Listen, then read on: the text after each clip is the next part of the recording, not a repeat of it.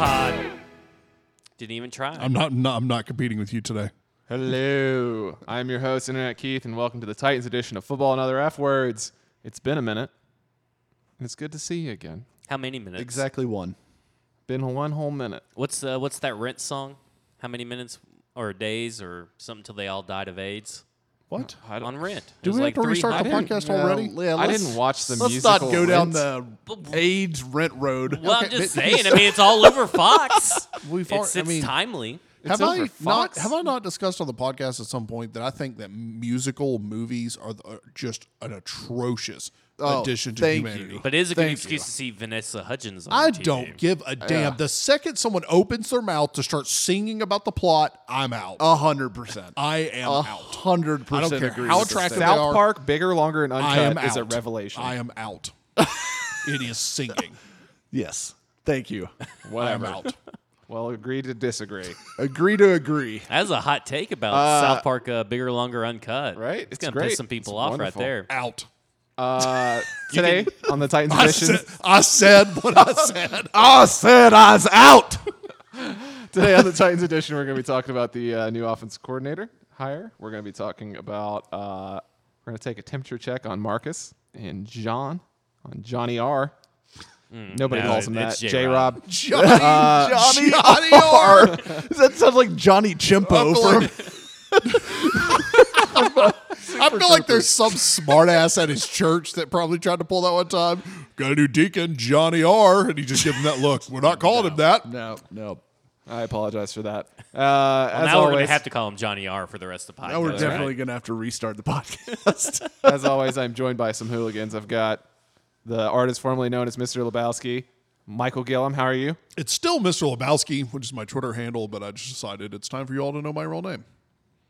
So there It's it a is. big step. Yeah. It's a big step. He trusts you guys. So now I'm going to spend Don't the rest ruin of the it. I'm spending the rest of the season going as Machine Gun Gillum. No, you're not. You're off the pod if you do.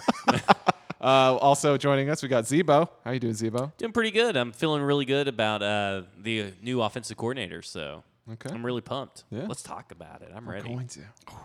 Mike What? Herndon. What do you want? He's here. How are you? Well, you know.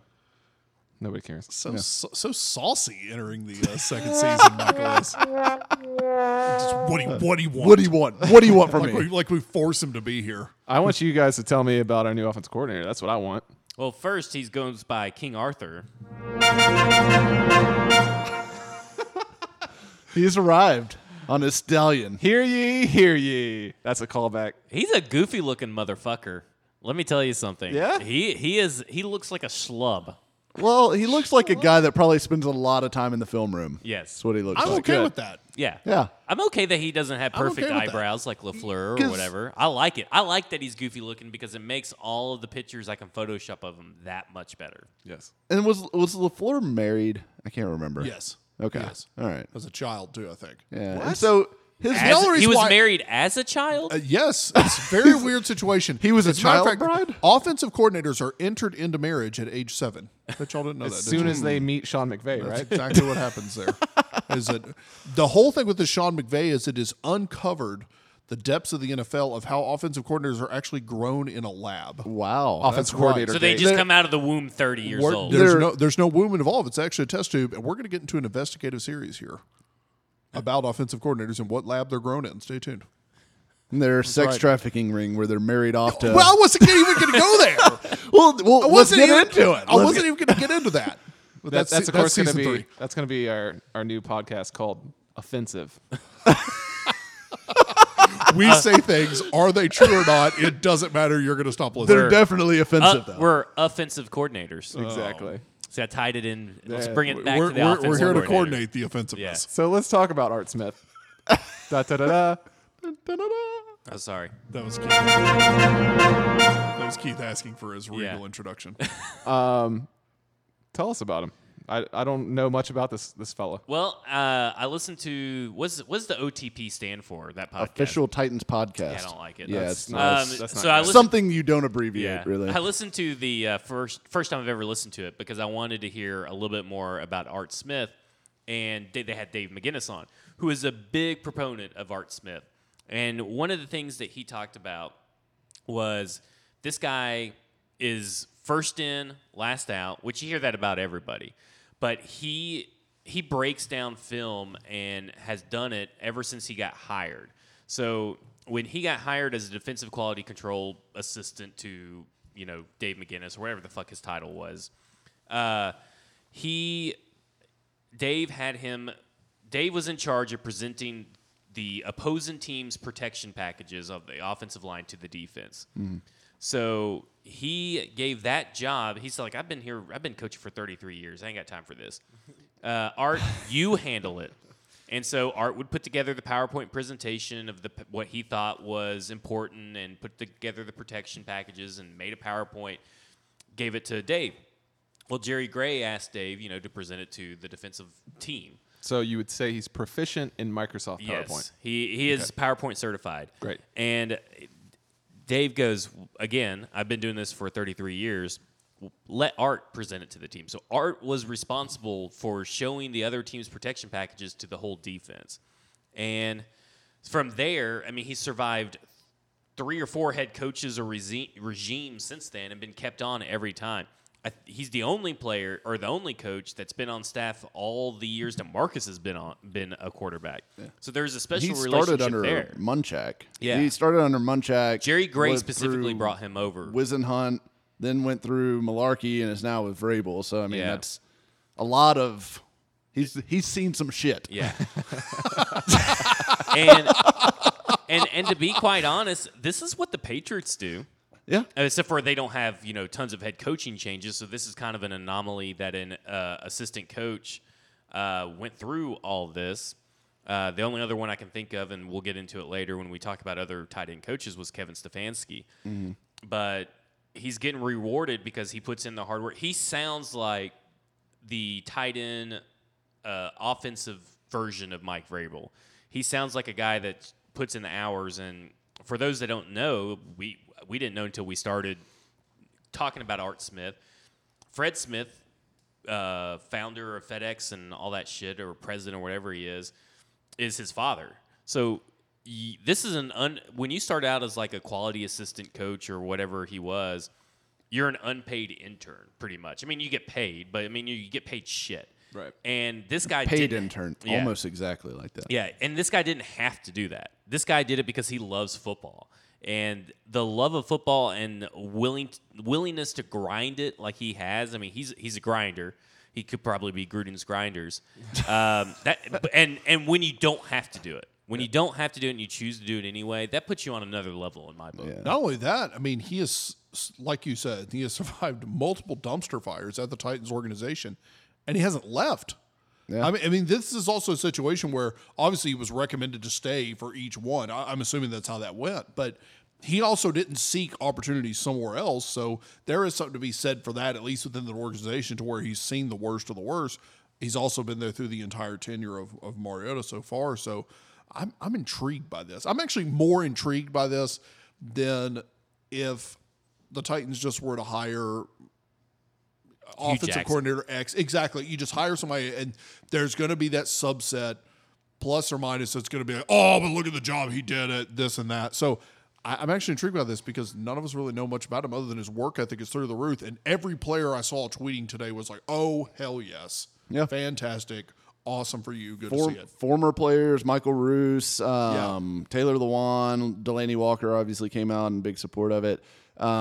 His background, he actually played offensive line at North Carolina in college and was like, if you read his bio from North Carolina, he was lauded for his leadership. He was a team captain. Everyone thought he was going to be a coach in college. He's one of those guys. And since he played offensive line, he's smart. But he's coached mostly offensive line and tight ends, but he's also, like you said, been a defensive assistant. So he's seen a lot of different position groups. He's got a well-rounded background. And I think Blake Bedingfield put it out on Twitter, talking about, his support of the hire as well.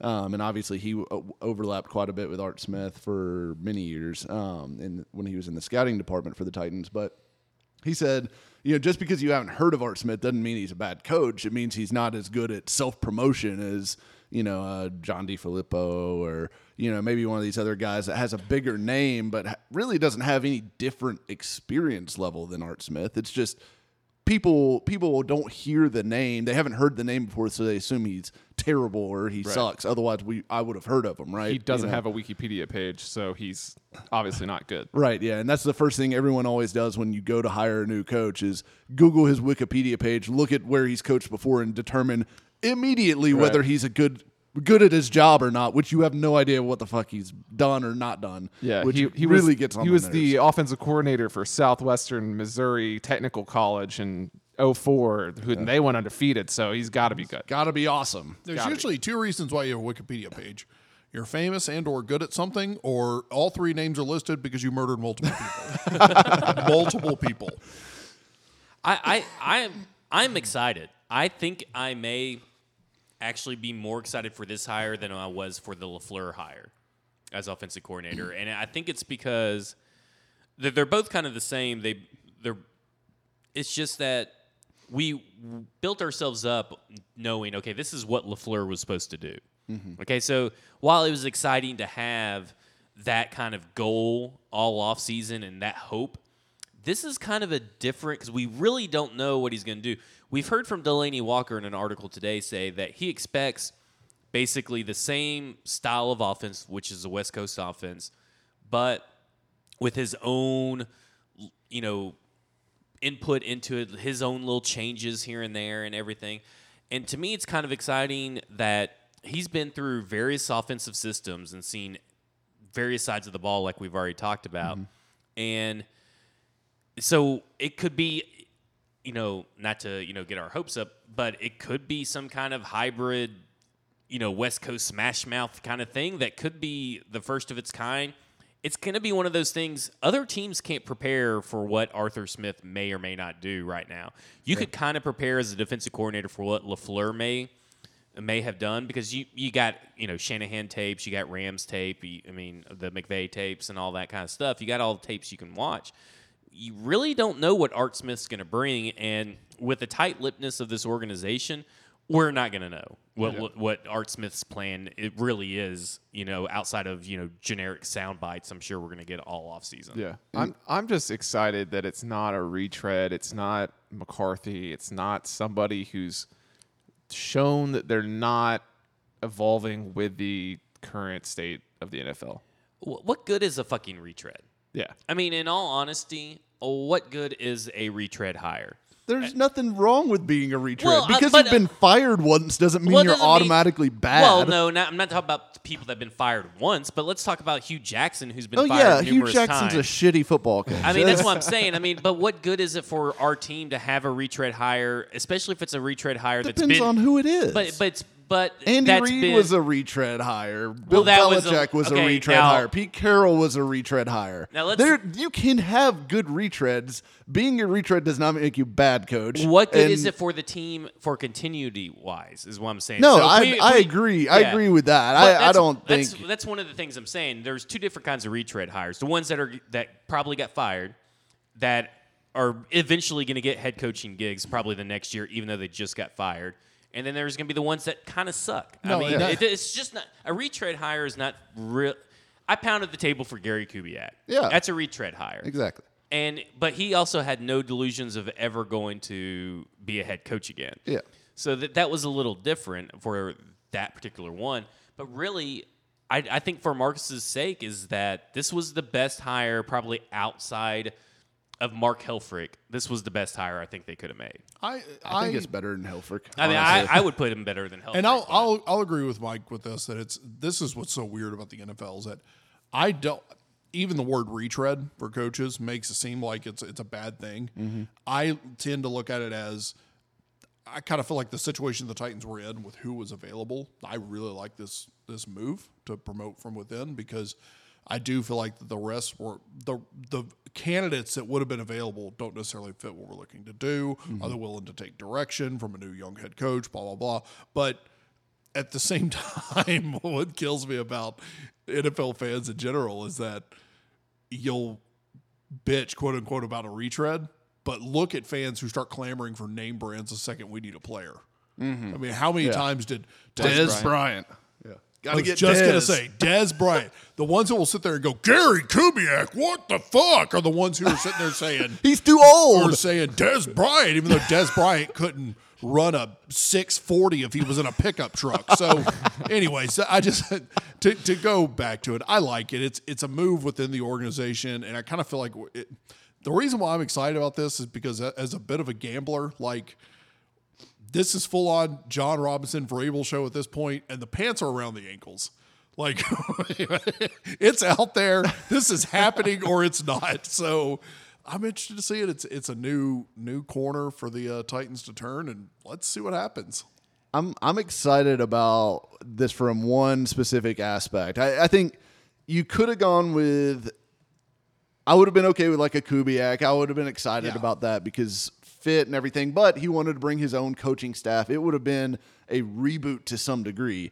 Art Smith is going to largely keep. He's going to keep the language of the offense intact, which is a big deal as far as getting everybody on the same page, knowing what this is. They're not going to be going back to square one to start memorizing what we call all these routes again or anything like that. It's going to be picking up where you left off, which gets you a little bit ahead on the install.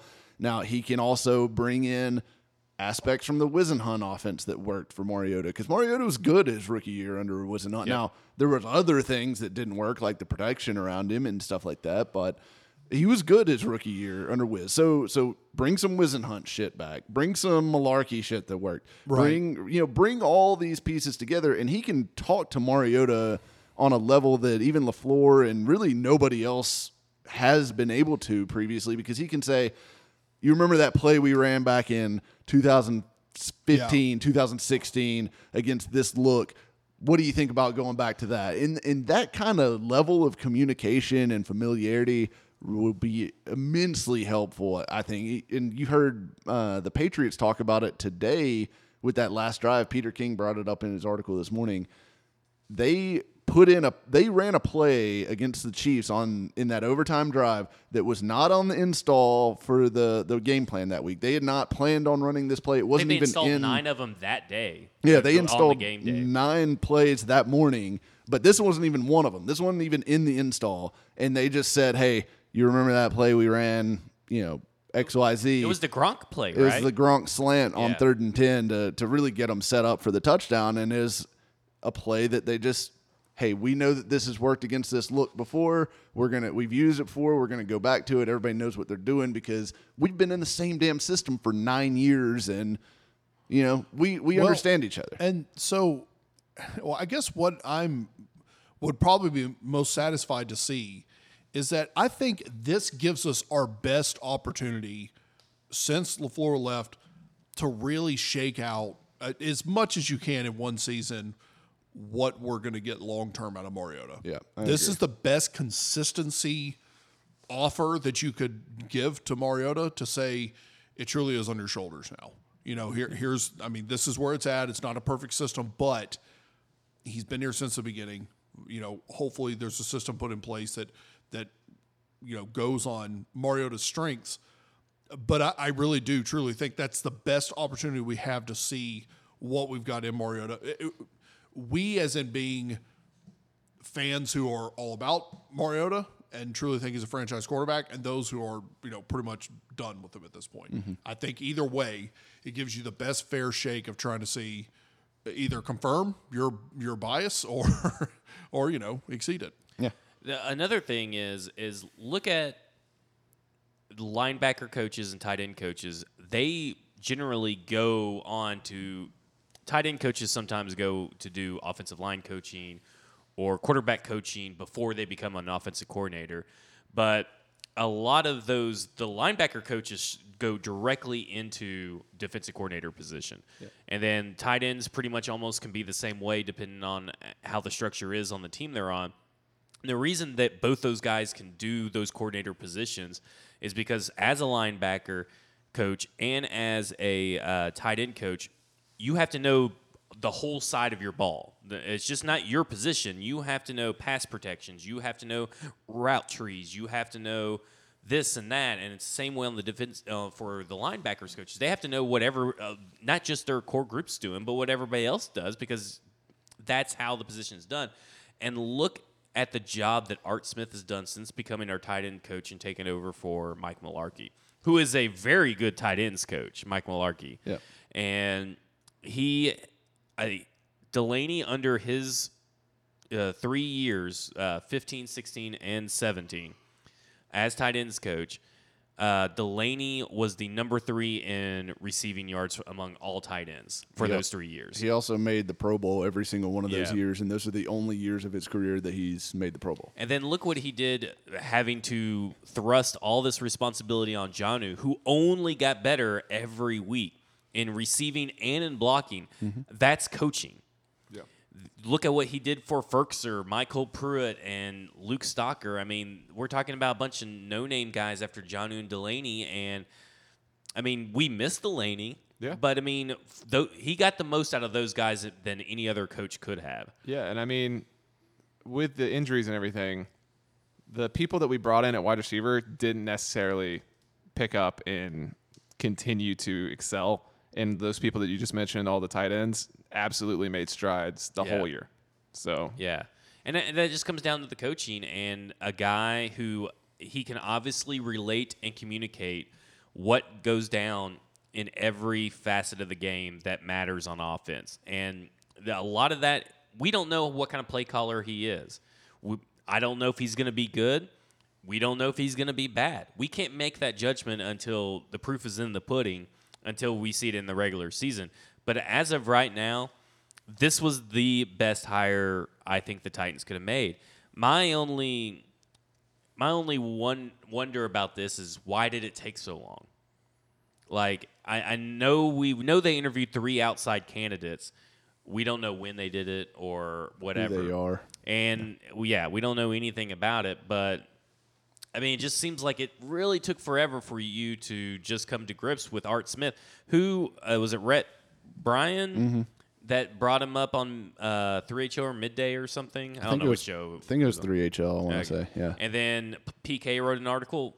Yeah. Pretty much the Art train happened within the first few days of us being in the offense coordinator Yeah. search. It was almost immediate. And Matt LaFleur, who we just got rid of, was wanting to bring Art Smith over to Green Bay.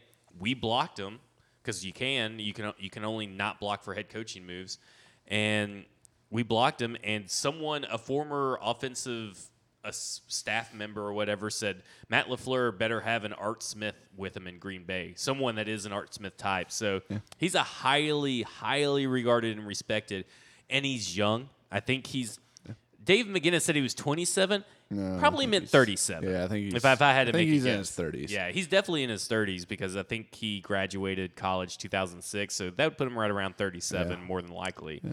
That's what you wanted, right? Everybody wants the next Sean McVay.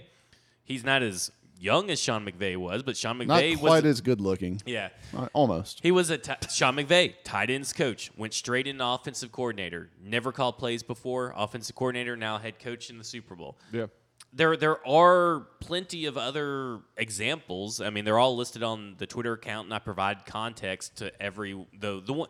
It's a great thread. Y'all should really check it The out. problem I'm seeing with the thread is people are wondering, what tight end coaches were busts. Well, I did put in Rob Chudzinski. I mean, it's not like Rob Chudzinski is this great offensive coordinator, but he is a respected offensive coordinater. But I also can't Google all the fucking head coaches or offensive coordinators that have ever played the game. Yeah. It wasn't to say that thread's not to say that, okay, well, he's automatically going to be good. Yeah, it's not saying that all yeah. tight end coaches make great offensive coordinators every single time. Or even great head coaches because, I mean, Mike Mularkey's an all right head coach, but would anybody say he's a great head coach? No. I mean, that's the thing. It was to say that. Well, I know one person, though. Yeah. It's to say that we didn't know. Nobody knew what these guys were when they became offensive coordinators or what they could be, besides the people in their building that spend all the time with them. Yeah. People spend all the time around Sean McVay. We've had 4 or 5 different regimes keep Arthur Smith. To your question, you're kind of asking how they chose to do it. They interview everybody that's currently on staff when a new head coach comes through, and they decide who they're going to keep. I mean, he's the only one to make it through all these different head coaches, Right. so that has to tell you something. Well, and that's where, to back up what you were saying about, why did it take so long to name him? It's hard for me to nitpick that because I've never seen seen the internal workings of an NFL organization and how they decide to hire. But at the same time, it could have been as simple and completely hypothetical here, but it has been as simple of a situation as, look, you block a new NFL coach from wanting to interview him because obviously he wants to try to steal him away. But I would think that on the flip side of that, you also want to make sure that Art is comfortable with staying with you. Because if you're going to block him from staying, if he's just going to stay here for apathy, well, then why offer him the job? So they may have wanted to just kind of vet him out a little bit to say, okay, we're about to make a big move here, but the first thing we did was block you from taking a position, at Green Bay, basically a promotion at a team that arguably, obviously, has probably the most history in the NFL. So anyways, where I'm going with that is it could have just been a simple situation of vetting them out of how do you feel about actually staying here without tipping their hand to what they were trying to promote him to do. Could have been that. And I'll say this about Vrabel and J-Rob this offseason. While it's been frustrating that we had no clue what the fuck was really going on. Except that they were definitely talking to Sean Mannion. Yeah. They were definitely talking happening. to Sean Mannion, but they chose Art Smith over him.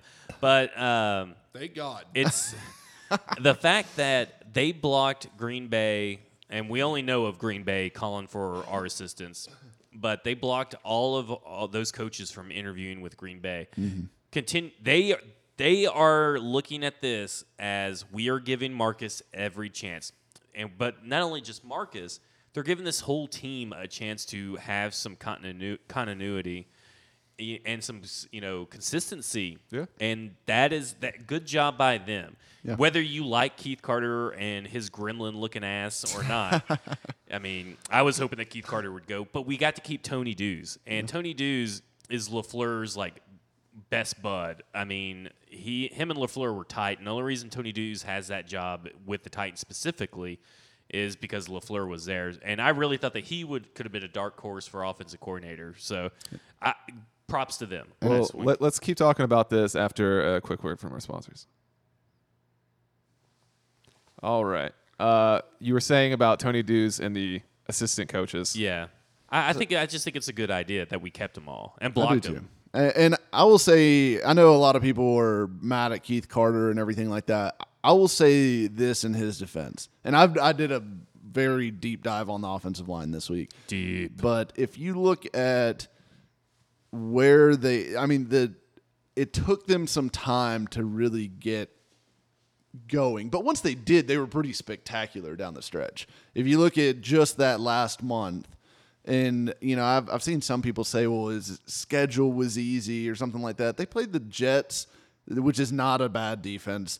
They played the Jaguars, which is a great defense. Now, maybe the Jaguars weren't super motivated or whatever, but they were just coming off shutting out the Colts. So let's not pretend like the Jaguars were easy to play against at that point. There's nothing that they would have loved more than to embarrass 100%. us in prime time in our house. 100%. So I'm not really buying that.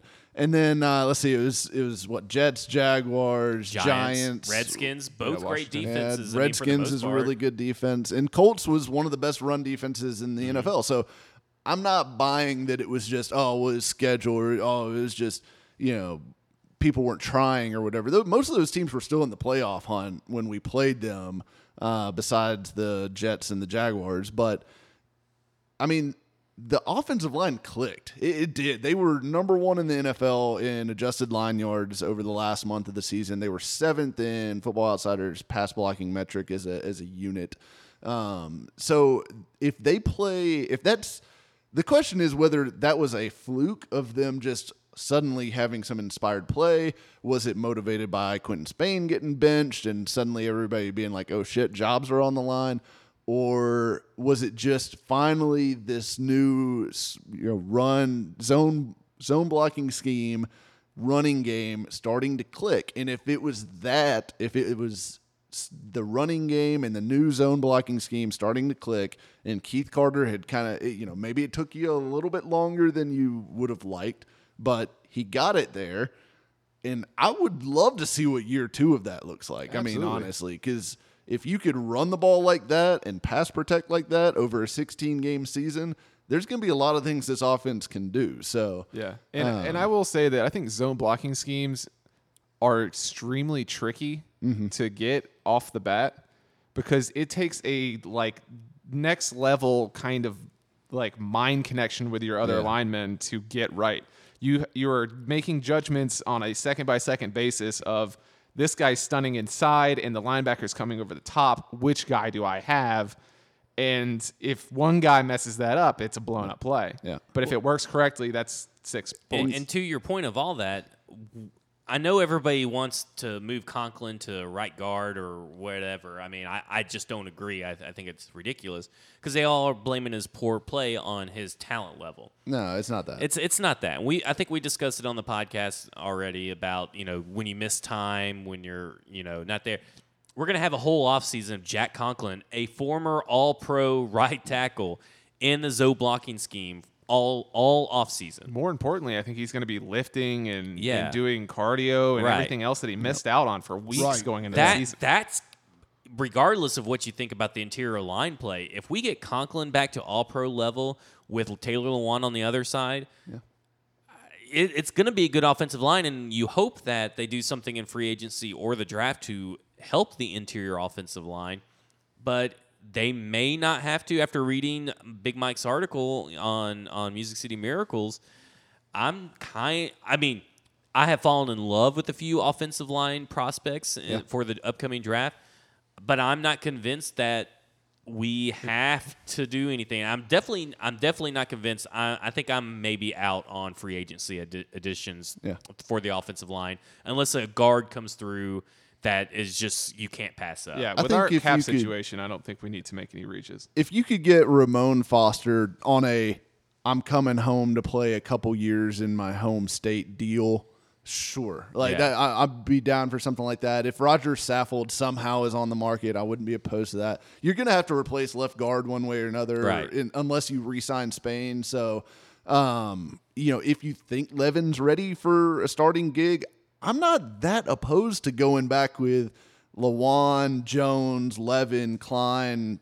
Conklin as your starters, and then go draft a guard center guy in the top 2 or 3 rounds and let him compete. I mean, if he pushes somebody out of a job, great. If he doesn't, I don't think it's the end of the world if you end up with a largely similar looking line. Yeah. And if there's no market again for Spain, I'm totally fine with bringing him back cheap. yeah. 100%. Yeah, if he goes out and can't find a deal, and we can bring him back for almost nothing or whatever, even if it's like $3 or $4 million a year, something like that, I think he'd be worth bringing. I mean, back, it's definitely our offensive line isn't where it has been in the past, but I think over the course of the year you saw it improve. Mm-hmm. And I know the Ravens game and the sacks by Marcus and all this stuff. I mean, that just leaves a bad taste in your mouth. The games and Marcus just getting injured off of hits and stuff like that. But it is what it is. But I don't want to get too far off and just talk about offensive line. But I think going back to the consistency, given it seems like Vrabel knows what he's doing to build a team. Yeah. And you keep it consistent. I know nobody wants to hear Patriots way, but I mean, he's seen how Bill has handled his staff, and he seems to be doing it his way too. Yeah. I mean, he has definitely a different style of aggressiveness to him than Bill does, but I mean, it looks like he's brought all the worthwhile parts that you want from the Patriots way to the Titans. Yeah. I feel really good about the direction Vrabel's taking things. Yeah. Let's talk about the direction that Marcus is going and where you see him fitting in. Yeah, I want to get a quick, just around the table temperature check on where are you at with Marcus. Keith, I'll start with you. I'll start. I have no fucking idea. I still like. So would you say you're like a lukewarm, tepid, like Yes. maybe you can get into the pool, by your ankles before you have to get out? Like personality-wise, leadership-wise, 100% on board. Talent-wise, consistency-wise, total question mark. It's like this year never even really happened in that it's still a question mark. Like, I don't know what we have in Derrick Henry, and I don't know what we have in Marcus. Like, it's just one of those things. Like, Two this of the year was top, kind of a wash. two of the biggest three pieces for that offense, by the way, are question marks. I agree. Yeah. I don't know. It's just question marks over here. Gillum? I'm very much in the same boat. This is coming from somebody who spent this last season of the podcast talking about. I'm pretty sure I spent the last half of the season talking about how I really didn't have much of a question that Marcus was our franchise quarterback, and I think we all did at one don't point. know. It's the leadership values unquestionably are there. The locker room presence. Obviously, these guys would die on a hill for him, but if we get 6 or 7 games into this season, and it's going along the same roller coaster up and down, dip and dunk path, I really think you've got a problem. I think you got a problem on your hands to where the talent may just not be there. And I seriously hope I'm wrong. I'm trying to be such an optimist here by even going to the point of saying I feel like that the Art hire gives this team the least amount of off-season turmoil that you possibly could by losing an offensive coordinator as a head coach. And I feel like that this is the most stable off-season the Titans will have in quite a while. You're going into year 2 of a new head coach, and it seems relatively quiet for an off-season for a team that seems to have some kind of semi-disaster happening every time we go into the offseason, where Whisenhunt's a disaster. It's obvious he's going to get fired 4 games into the next year, or is Mularkey really the answer? That just for the last 10 to 15 years, it seems like this team has not had an offseason where it's like the biggest thing we need to deal with is making sure that the quarterback is completely healthy. What tune-ups do we need on the O-line? But Marcus is the big key here. And if he cannot take advantage of this situation with Art, I don't think he can take advantage of it anywhere. And I think he'll end up being just a backup quarterback. Can I jump in before we get to you, Zebo? My biggest fear for the Titans is a Kirk Cousins contract situation. If we pay him that money and we're stuck.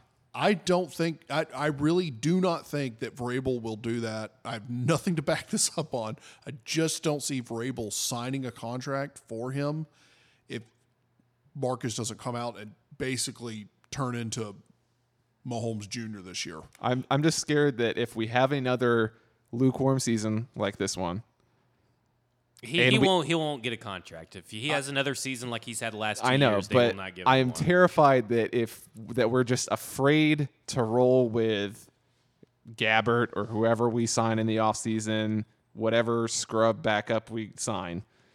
I'm terrified that we're going to go, we can't have that, so let's overreact. Well, and let me sign tell a you this: contract. being scared like that it put the Jaguars in the position that they're in. True. Yeah. And to be honest, I mean, at least Blake Bortles puts up touchdowns. Maybe it doesn't matter when he puts up touchdowns, but at least he puts up touchdowns. It's the Jesus. Oh, my- Jesus. it's the Blake Peterman. When the ball goes in the air, there's a touchdown being scored. Yeah. It just may not be in the direction you want it. What's that- my safe word again? Yeah. Pumpernickel? Here's my thing on Marcus is that I want him to succeed so badly, but I'm also a realist. I don't know if he is, and if I were to bet, I would definitely bet that he is not. Ominous tones. Yeah, like I don't think that the last 2 years are going to be muddled because everybody's going to say there's a lack of weapons and then there's injuries, and those I don't view excuses can be realities. They both can. That can be an excuse and a fact. Yeah. Doesn't mean I'm negating all those excuses. I'm just saying we've seen 2016 Marcus these last 2 years in maybe 4 or 5 games. Yeah. That's an issue, especially when his availability at games is always in question.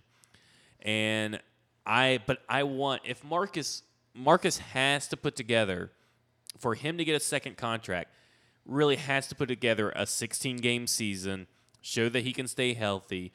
25 to 29 to 25 to 30 touchdowns, single-digit interceptions, and at least 35 to 4,000 yards. He's got to. And because that's how you win in the NFL. Defense is great and all. Don't get me wrong. You can't really not win without defense, but you kind of can too. The only top 10 scoring defense was the Patriots. Everybody else was out of the top 10. We have a top 3 scoring defense. Our problem was that we were the 29th ranked offense. Mm-hmm. And now if Art Smith, let's say that even if we were 9-7 with a 29th ranked offense, if we were even probably the 22nd ranked offense, we would have been probably 10-6 or 11-5. Our offense has been holding us back. Hopefully Art Smith and Marcus can carry us over that hump. But let's not put it all on Marcus. He's going to have to get some help. He cannot. It's okay that your franchise quarterback can't be Aaron Rodgers and turn, or Andrew Luck and turn Mo Alley Cox into a Pro Bowl tight end. It's okay that he can't do that. I mean, but we have to understand he can't elevate the team. We're going to have to get him help.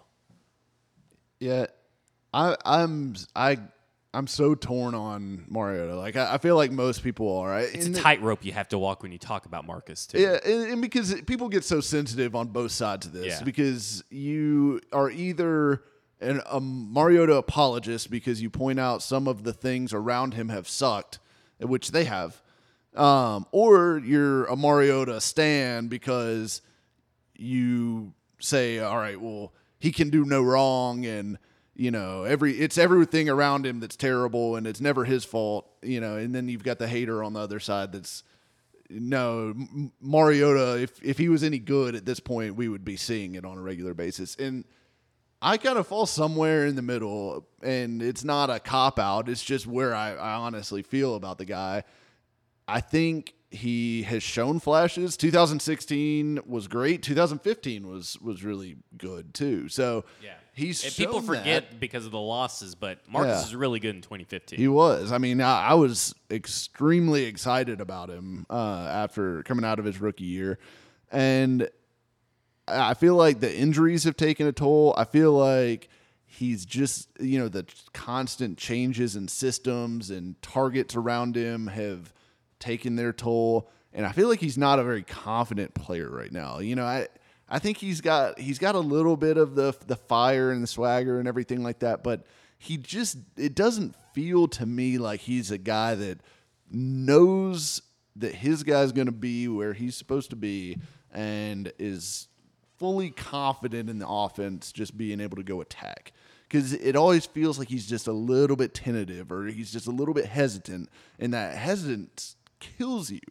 And if you look at the stats about like the sacks that I talked about in that article, his percentage of being sacked to being hit was so enormous this year, which when you look at that and you look at some of the other stats about like unassigned sacks and stuff like that, it really paints the picture of a guy, and the film backs this up, of a guy that just, when he feels pressure, he pulls the ball down and looks to run away. He doesn't try to make the throw. He doesn't throw and know a hit's coming. I mean, yes, he will do that every now and then, but he's not doing it on a consistent basis. These other guys are doing it on a very consistent basis, and he's almost never doing it based on the numbers. So I just feel like there's reasons for that, but it can't continue. At some point, he's got to get over trust issues with the receivers, trust issues with the offense, whatever it is, and let it rip. I mean, and I think Vrabel has talked about that all season. We need to get him to a point where he's just ready to let it rip and let it go. And I think there can be a point where you are too afraid to make a mistake that it hinders your play. And I mean, I see that in day-to-day life, not that it's anything like playing NFL football, but if you're too afraid to make a mistake, you're never going to reach your full potential. And you see that with a guy like Mahomes. Mahomes threw 15 interceptions this year? Yeah. But he also threw 50 touchdown passes. So he turned the ball over twice as much as Marcus did. But the Chiefs would give that in a heartbeat because he's going up and down the field scoring constantly. Yeah, so it's not, and I don't mean to cut you off. with the Chiefs and with Mahomes and what you've got to be so happy as a Chiefs fan to realize, I hope that you realize it, is that it's not just that he's got this raw talent to be able to throw the ball. It's not raw talent. It's like there was a specific play yesterday where the defense is closing on him very fast in the backfield. And he knew to hold on to the ball just long enough so that when the defender was in his face, he could sidearm the ball just enough to get it to Sammy Watkins. Yep. It's that kind of like year 3, year 4 talent that Mahomes has up front. And my next thought was, I don't know that Mariota can ever develop something close to that. And here's what the Marcus stands will do. They'll throw you 2 or 3 clips of Marcus doing something like that and think that, well, Marcus does it all the time. I don't know why everybody is all up on Mahomes. It's because Mahomes does it 4 or 5 times a game, not 4 or 5 times in his career. Right. And that's I know they're 2 different quarterbacks. Right. And everybody's like, well, Mahomes will never repeat this kind of success again. Okay, so he'll never get 5,000 yards and 50 touchdowns. Oh, my gosh, I guess the Chiefs will have to settle for 4,000 yards and 35 touchdowns. My God, that's so bad. I would kill for someone to beat Matt Hasselbeck's single season passing record. What is it, 3,400 yards or something? We like can't it's do it. I like it. It's like we're allergic to it, and that's my biggest thing is that getting Marcus, we weren't supposed to be allergic to passing the ball, and it's a mix of so many things: bad play calling, bad game plans by LaFleur and Robisky and Jason Michael and Wisenhunt getting him killed. There's a lot to it, I understand. But there's also, where is the faith factor from not only the quarterback to receiver, like you said, but it also kind of seems like, do the teams not think he can throw 30 times a game, every game? It makes you wonder that what are they seeing that's preventing us from doing a pass-forward game plan week in and week out? I mean, even looking at the Texans game, that amazing Texans game, he still only threw like 20-something passes. Yeah, he only attempted 23, I think. I mean, that's not enough. And can he sustain a year-long week in and week out of 35 to 45 passes a game, which is pretty much the norm, it feels like? Yeah. We don't know. And that's the big thing around Marcus. We don't know. And I kind of wonder, like, year 4 or year 5, we don't know. I kind of wonder if all the injuries, all the changes, all the adversities faced, and I mean, it's not shocking that he has confidence issues because of that. Like, he can't feel his hand early in the season. He was getting chased around the pocket all the time. He's, learning a new system. It's not shocking that he's not like, I'm going to go out here and score a touchdown. But I wonder how hard that is to get that confidence back. Yeah.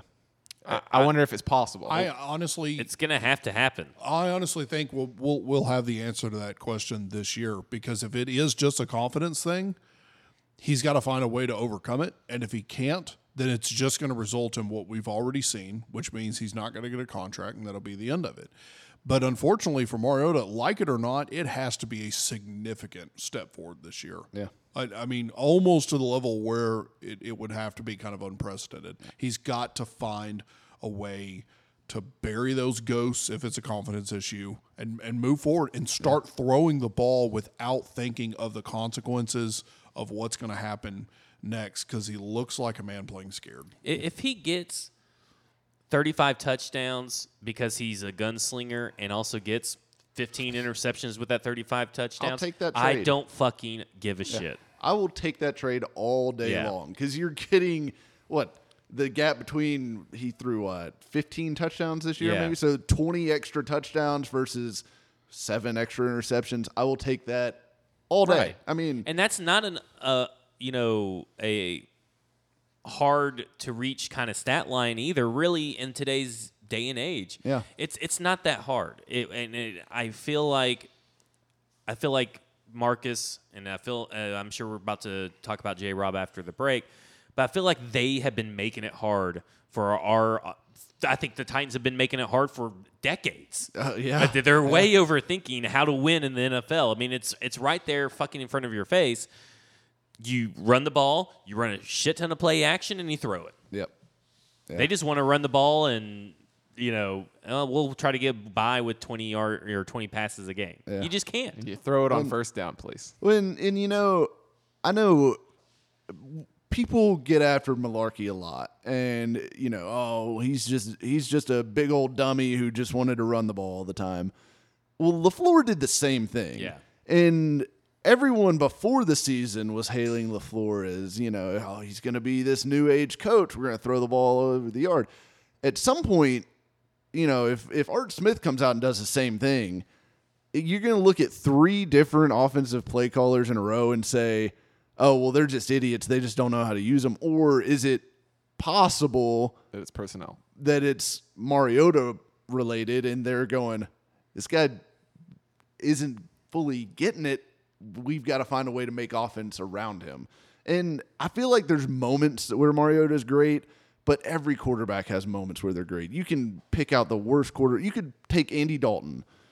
Or, he's not the worst quarterback in the league, but you could take a quarterback like Andy Dalton. Yeah, it's the Andy Dalton line. I could show you a game where Andy Dalton looks like, Tom Brady. Unreal. Speaking of Blake Bortles earlier, Yeah. there's games where Blake Bortles last year in the playoffs, what was he? He was 4-0 versus Steelers Yeah, through and the he air. shredded the Steelers in the playoffs. Everybody can have one game. That's why I hate when people say when I make a complaint about Marcus, they'll throw me 5 clips or 6 clips, no matter what it is. Yeah.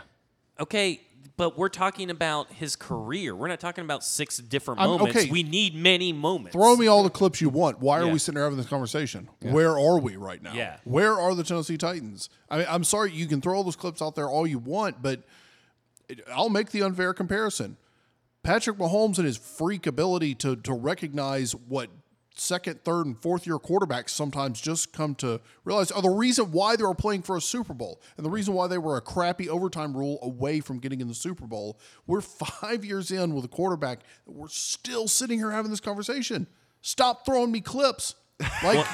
Yeah. Stop throwing clips at me. One last thing. Stop throwing me clips, I dog. know everybody said going in this season, the Winston versus Marcus debate is over and Marcus won.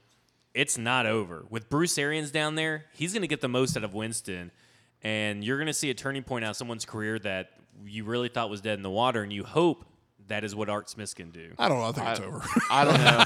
I don't. I think that's a Jameis Winston problem. I think that is absolutely a Jameis Winston problem. We'll see. I could see. I think it's a great fit from a talent Yeah. standpoint of player and scheme for Winston and Arians. But yeah, we'll see if he can put it together. But it's not that different from. Obviously off the field and leadership Yeah. and everything else.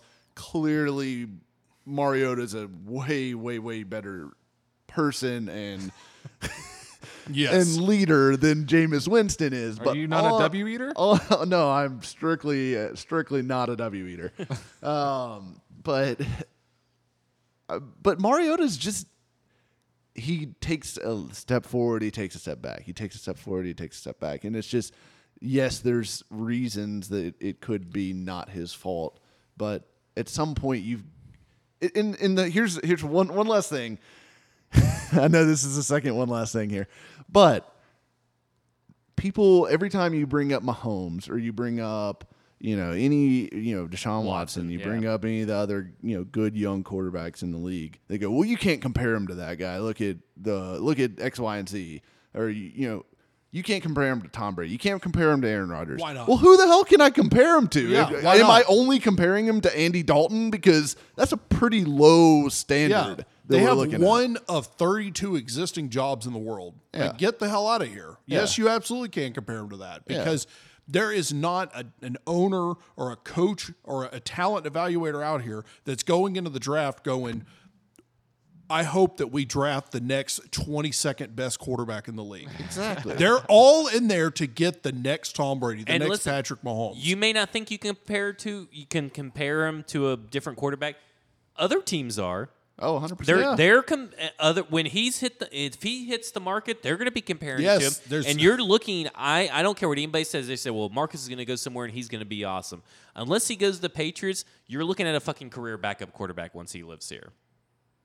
Depending on how this year plays out, absolutely. Yeah, if And he has that's- another no, year like he did, you're looking at a career backup, and he is going to go down as I think he'll go down as a bust. I mean, if he leaves here. If the thing for me that drives me crazy about Marcus is the physical talent I fully believe in. He's got the arm. He's an accurate passer, which I think is so rare and critical. But everything to me is between the ears with him. And it's not that he's not a bright guy. He's a very bright guy.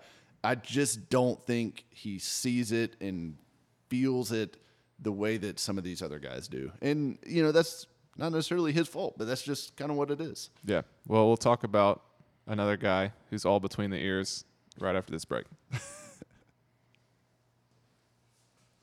All right. Well, let's talk about J-Rob. We did a temp check on Marcus. Now let's talk about Jean Robinson. What did we call him before? Johnny R. Johnny R. John Robbie. Oh, Johnny Robbie face. I don't want to talk about that. Well, here's how I feel about Johnny R. And I am.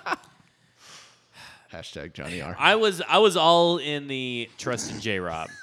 Or trust in Johnny R. Or in Johnny R. we trust, whatever you want to say. I think this year is just as much of a prove-it year for Marcus as it is for Johnny R. God damn it. And to me, it's because he's failed numerous times at defensive tackle. He has failed to surround Marcus with legitimate weapons, legit proven weapons. I don't care what your hot takes are about what the talent is at the wide receiver position in free agency. There is plenty there that is going to be an immediate upgrade as our number 2 to get some pressure off of Corey Davis. They have to get a free agent wide receiver, and I think in my opinion, they have to get a free agent wide receiver and draft one. I think Tajay. I love Tajay Sharp. Y'all know I love Tajay Sharp. I don't, for the record. There are plenty of more explosive Tajay Sharps in the draft. I like all of them. Yeah, I know everybody likes Taywan. I know a lot of people are still holding out hope that Taywan is going to put it all together. There are plenty of fast guys who can actually run the correct route, the right route, better than Taywan. I'm not saying we got to get rid of Taywan. He's a great 4th or 5th option. But we need to find a receiver in the draft, and I think there's plenty out there that is the mix of Taywan and Tajay. One receiver that can do all of that. My thing is that J-Rob has to surround Marcus with the weapons, because then there is no excuses, right? Nobody can think and say, well, J-Rob didn't, give him that excuse, or J-Rob didn't give him enough talent. It's another failed experiment by J-Rob. He's got to fix that, and he's got to do the same thing for Casey. Regardless of who they bring in, they could bring in Golden Tate and whoever, whatever you want to say, the number 1 wide receiver. Say they bring in Golden Tate and DK Metcalf. Yeah. If those guys come in and Mariota puts up the same numbers, they're just going to say, oh, those guys suck. Yeah. Well, the Mariota apologists are never going to stop but that. At least Johnny R. at least tried. Right. And the other thing is you got to do the same thing for Jarrell Casey, where we keep wasting Jarrell Casey by bringing in these. And we thought Benny Logan would be pretty good. I mean, we said it here on the podcast. We thought he next to Casey, he'd be better than he was. He kind of did what he was advertised to do. See, I'm willing to give John Robbie Cakes a little more leeway than I am the Mariota situation, because that's such a much more complex position, and I think overall he's done an okay to pretty good job. I would say a B-, C+, and probably going into the year I was thinking B+, A-. Consider the ineptitude that this team has shown and this organization has shown in the past. Sometimes borderline just straight up not giving a shit. I'm okay with where we're at with what did I just call him? Jimmy John Robbie Muffins. That's what I'm going with. Yeah. Well, my thought, I'm kind of with you. What's his name? Gillum. John Robbie Bob. There we go. He's. I feel like I'm kind of with you in that I don't think he's anywhere near the hot seat right now. I think yes, he's had some position struggles. Wide receiver, kind of. I mean, Davis is an upgrade over anything we've seen in a long time. No doubt. But, defensive tackle hasn't been great. But he's rebuilt the entire back end of the Titans defense into something that's really impressive. I mean, the defensive backfield, the linebackers are really fantastic. The linebackers that he drafted. I mean, Yeah. if you look at Rashaan Evans and Jayon Brown, I mean, those are players that he drafted. Yeah, and he's found some steals, Byard and Brown being the top, among that group. But if you also look at it, when I know we're kind of hating on the offensive line right now because of some of the issues they had last year. But if you look at where they were in 2015 to where he got them very quickly, it was night and day. And I mean, think what you want about Ben Jones or Josh Klein, but they're serviceable level NFL starters. And if you look around the league at some of these other offensive lines, not including some of the really good ones that we're seeing in the playoffs right now, but if you look at teams like the Texans, teams like the Seahawks, they've got way worse groups up front than the Titans do. And I think he's moved that needle quite a bit. So he's done a lot of good. He's done some things poorly as well. But I don't know. I'm pretty comfortable with him, and I think he made a good hire in Vrabel, which he should be given credit for. I don't know. I think he's doing a good job. I don't think he's above and beyond reproach, but overall, I think he's doing well. I'm sorry, I'm going to cut you off. I think that's a position that you got to have some patience with. I really do. That's a situation you've got to have some patience with. His seat's not even close to hot. It's just a nice, cool cloth seat temperature. Yeah. Cloth seat in January. Cloth seat in January in a Honda Accord. 100%. I don't even think it's January. It should be like an April level seat. April gets fucking bullshit in Tennessee, though. One day it's like 65, and then it's like 80, asshole. And then it's like, so I think it's like end of March. Yes, Smarch weather. About like a 67. Yeah, I mean, nobody's blasted farts into the seat yet. He hasn't made any, he hasn't. Who is the players that he has hit on have been at non-sexy positions, and of course, by he I mean John Cake Factory. I don't know. We're gonna go with John Cake Factory. John Cake Factory. He hasn't hit on sexy positions. He's hit on linebackers. He's hit on safeties. Yeah. He's hit on offensive linemen. He's hit on the guts of He's of hit the on the team. guts, which is great. He was the one who did the Dennis Kelly trade, right? Yes. That's a robbery. Yeah. That was a robbery. Yeah, you can't even call that a trade. That was a mugging. Late night That was dark like alley giving your money in New and your Orleans. wife's gonna spend the weekend with me. That was Bill Vinovich in New Orleans this weekend kind of robbery. He's done great things. He's just either not directly hit on the sexy positions, the quarterback. He hasn't directly hit on wide receiver, which is a tough position to turn around quickly. There's not a lot of Juju Smith-Schusters out there. There's not a lot of second-year guys who are gonna get it and take off. Unfortunately, in his defense, this is a town that is not exactly going to be a free agent attraction.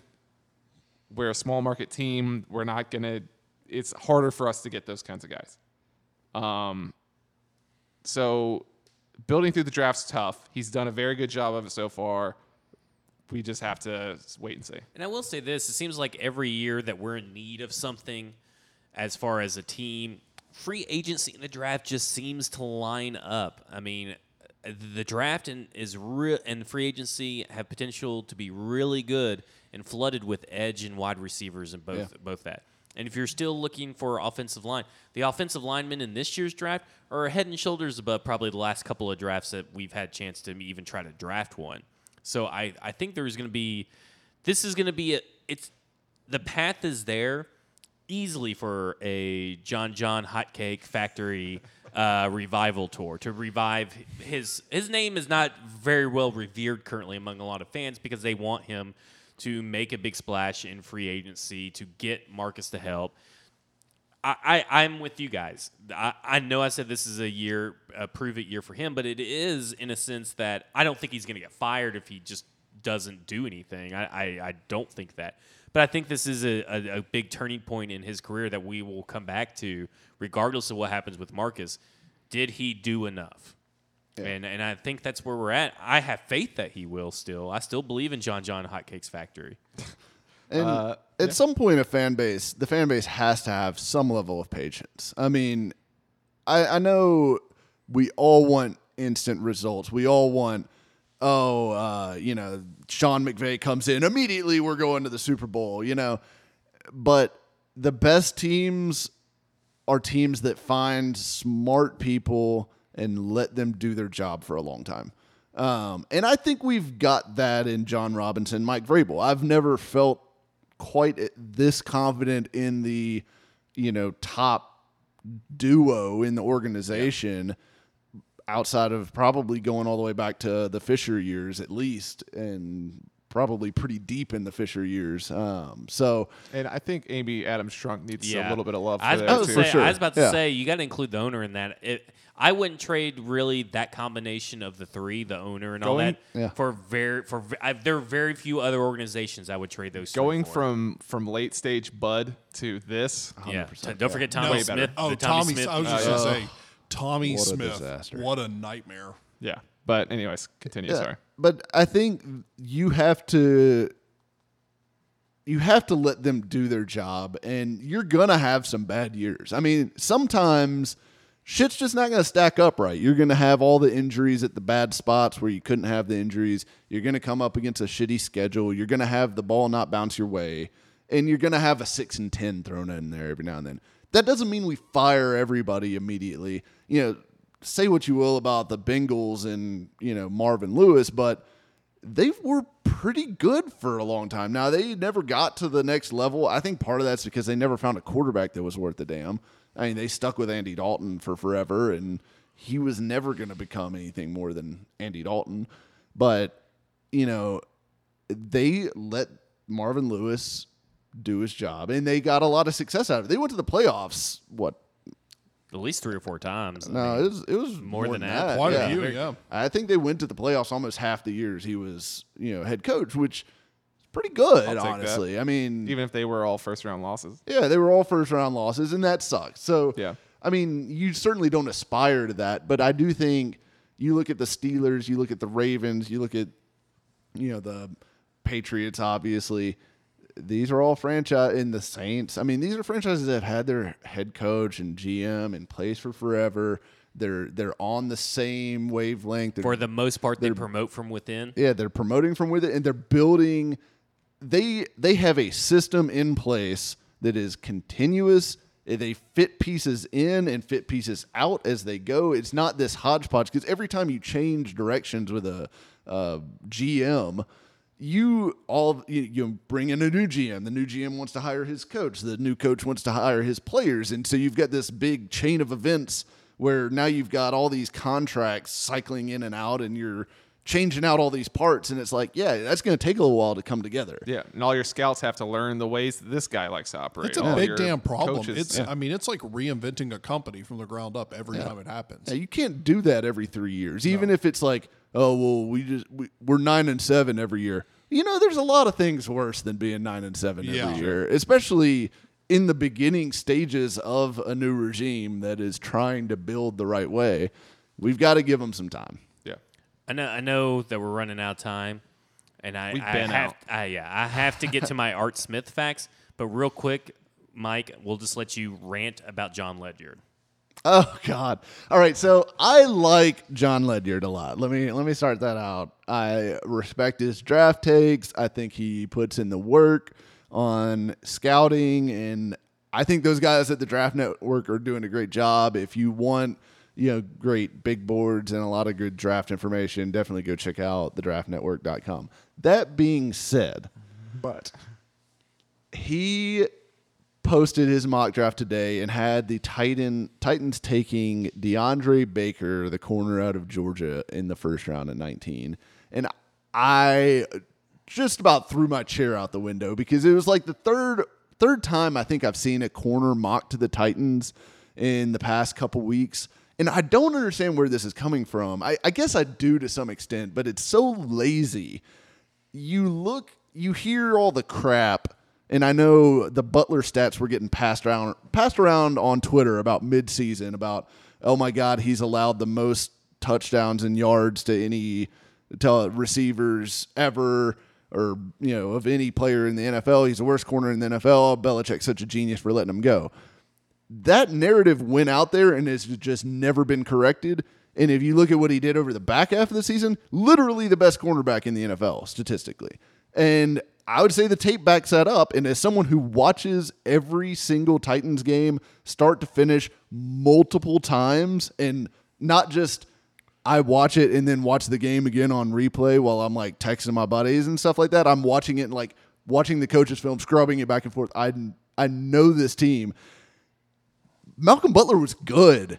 He was really good. And there was moments in the early part of the season when he was really good too. He just had a few bad moments where he was pressing and trying to make a play and fucked up. And yes, he cannot continue to do that and still be that worth that contract. But there is no way his performance in 2018 is worthy of them drafting a first-round pick corner and sitting his ass on the bench, paying him $51 million to ride the pine.